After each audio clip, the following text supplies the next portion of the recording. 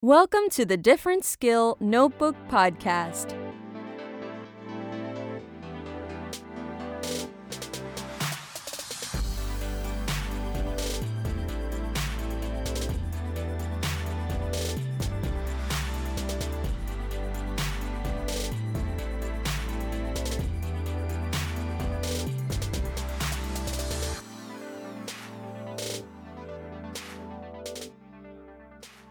The Different Skill Notebook is a tool for parents and educators to equip children and teens with the social, emotional, and independent skills needed to thrive in their life.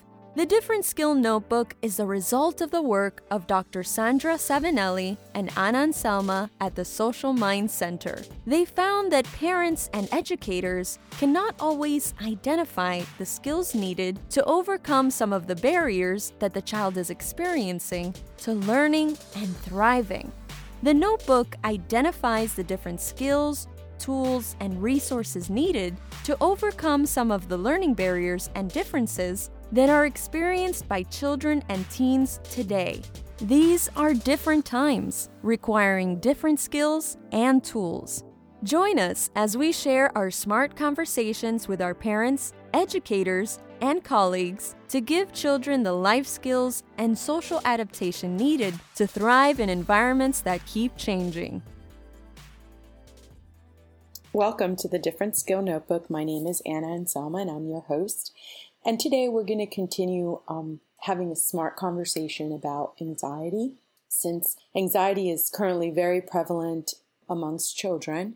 And now that school has started back, we've been a couple of weeks into school, and there seems to be a heightened level of anxiety for children in the classroom. So today we're going to specifically talk about anxiety in the classroom, and I'm going to call that the freeze. And I know that you all can recall a time in your life where you've played the freeze game.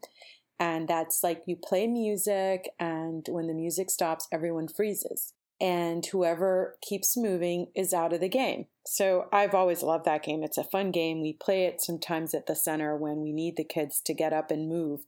So we've been in school now for 9 weeks, about 9-10 weeks. Thanksgiving is around the corner. And one of the wonderful things for me working at my center is that we get to really interact with all different types of children and with different learning differences or not. But anxiety is something that we've always come across at the center. So today I want to talk about specifically, one of our clients, and we'll just call him Jacob. School started and Jacob was in virtual learning for a whole year. He was in preschool. And then school started up, and it was a huge transition for him starting up preschool in person. And I think a lot of our kids have been dealing with that, and especially for the children that have been online for so long. Well, now that adjustment period has gone by, and this year he started kindergarten.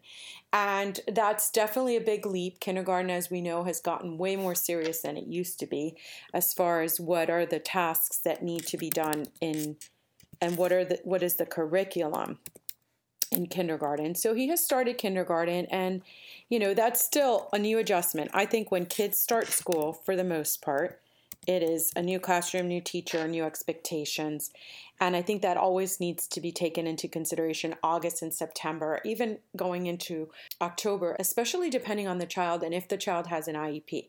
In this situation, Jacob does have an IEP, and he's on the autism spectrum, and he has a great skill set. So he's going into kindergarten, and the teacher in the IEP meeting mentioned that he freezes up, like when a time comes to do worksheets or written work, he just freezes. And that's the response they're getting while he's asked to do several tasks. He's just freezing up. And normally they talk about anxiety as, flight or fight. Well, people do freeze sometimes with anxiety, and they just kind of do nothing. They just kind of freeze in place. And when you're looking at children on the autism spectrum or with language delays or language processing or sensory processing difficulties.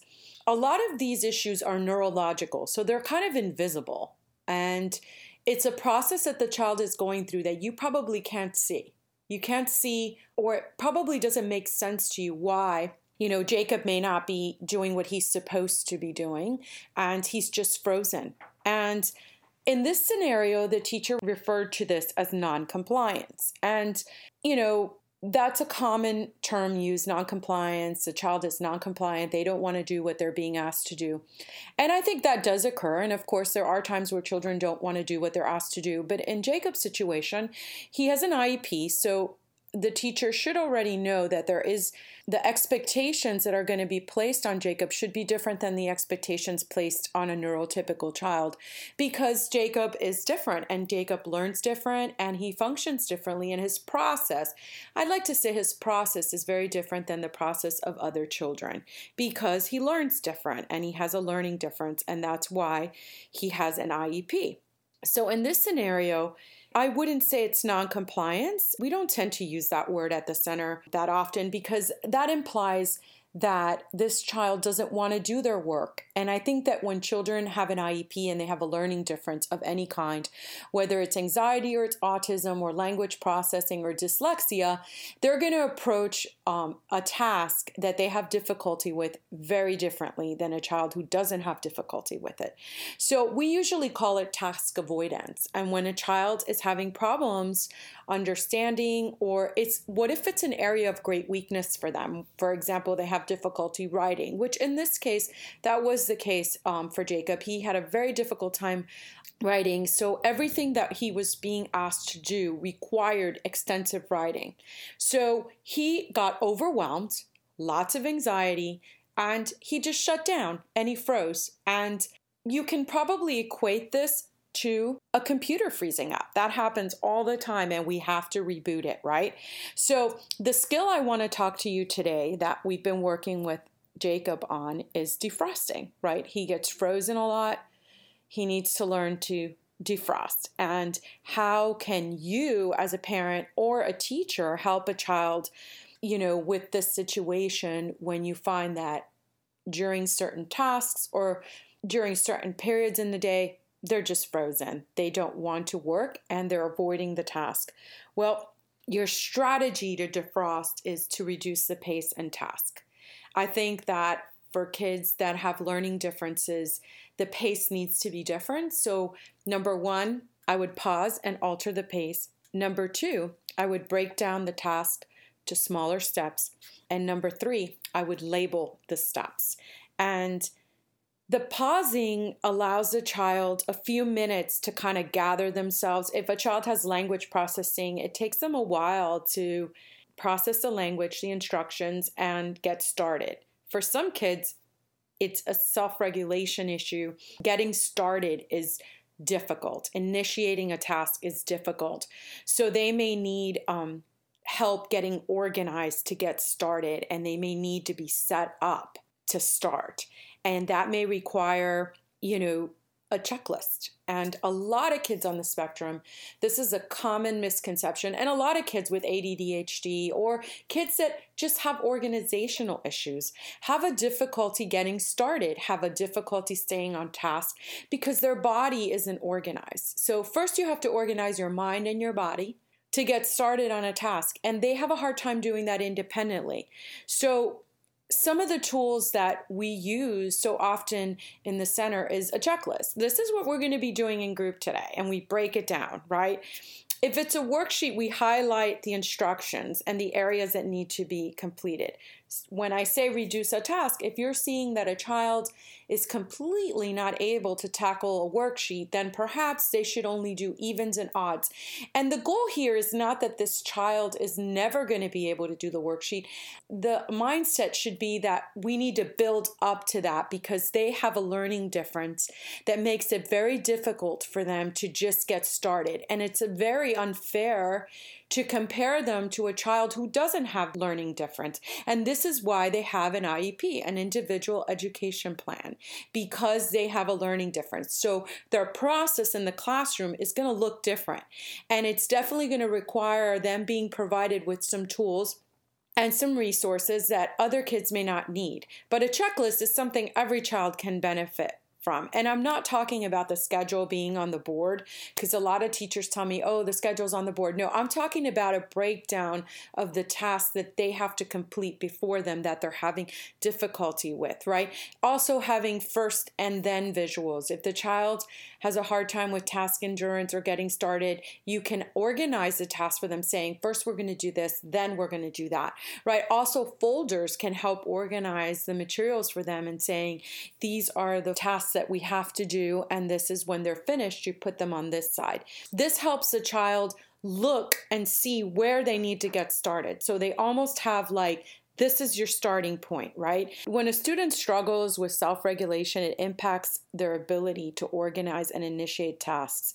And visuals are usually so confused. Like, parents and teachers always tell me, well, why does he need a visual if he can speak and he can read? Well, why do you need a phone? Why do you need a to-do list? Why does everyone have a planner? But yet we don't have that expectation for our kids. And some of our kids really need that to get themselves organized throughout the day and get themselves started on tasks, right? So I think that it's really like a mind shift.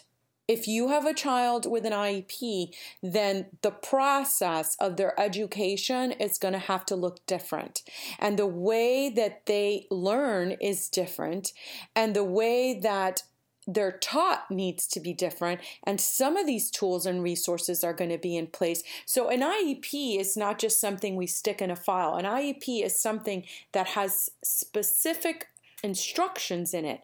And if it says this child will be accommodated with additional time, then they need additional time. This child will be accommodated by reducing the tasks and building them up over time, because they need that additional time and they need more time to build that endurance. So the IEP is really, it stands for an individual education plan, where it's going to require additional resources. The expectation is never should be that this child is going to come into the classroom and they're just going to be exactly the same as their peers and their process is the same as their peers. Therefore, that's setting them up for failure. You can have high expectations. We have high expectations for all of our kids at the center. However, we're fair and we're considerate towards their needs. And I think that if you have a child that freezes often, mom or teacher, you need to examine and tie that to the IEP and say, well, what part of their weakness or their learning difference may be causing them great anxiety and having them shut down, and how can I reboot them? And one thing I didn't mention is with the PACE is including some breaks in there when you see that you've rebooted the computer and you've provided all these tools and the production isn't happening. Maybe this child is mentally exhausted and they just need a break, and try incorporating breaks throughout the day, or once they get done part of their work and they are off to another part of their work, maybe in between. So I hope this was helpful to you guys, and I hope that if you need additional information, this article is on my blog, on the Different Skill Notebook blog, and you can see my notes, the steps, the recommendations. So I hope this made sense to you. And next time you see a child that's kind of frozen, consider what is happening rather than just assume they're non-compliant and it's a behavior that needs to be corrected. Because anxiety does impact how we navigate our environment and how we appear and how we think. It definitely clogs our thinking, and it definitely makes your thinking foggy. You lack clarity, and it's hard to take the next step when you're really anxious. So don't just assume non-compliant child doesn't want to do what they're asked, especially if the child has an IEP. I look forward to our next podcast session, and please make sure to check out our website, socialmindcenter.com. Thank you for joining us at the Different Skill Notebook. The script is available on the Podbean site and at socialmindcenter.com. We can also be reached through our website.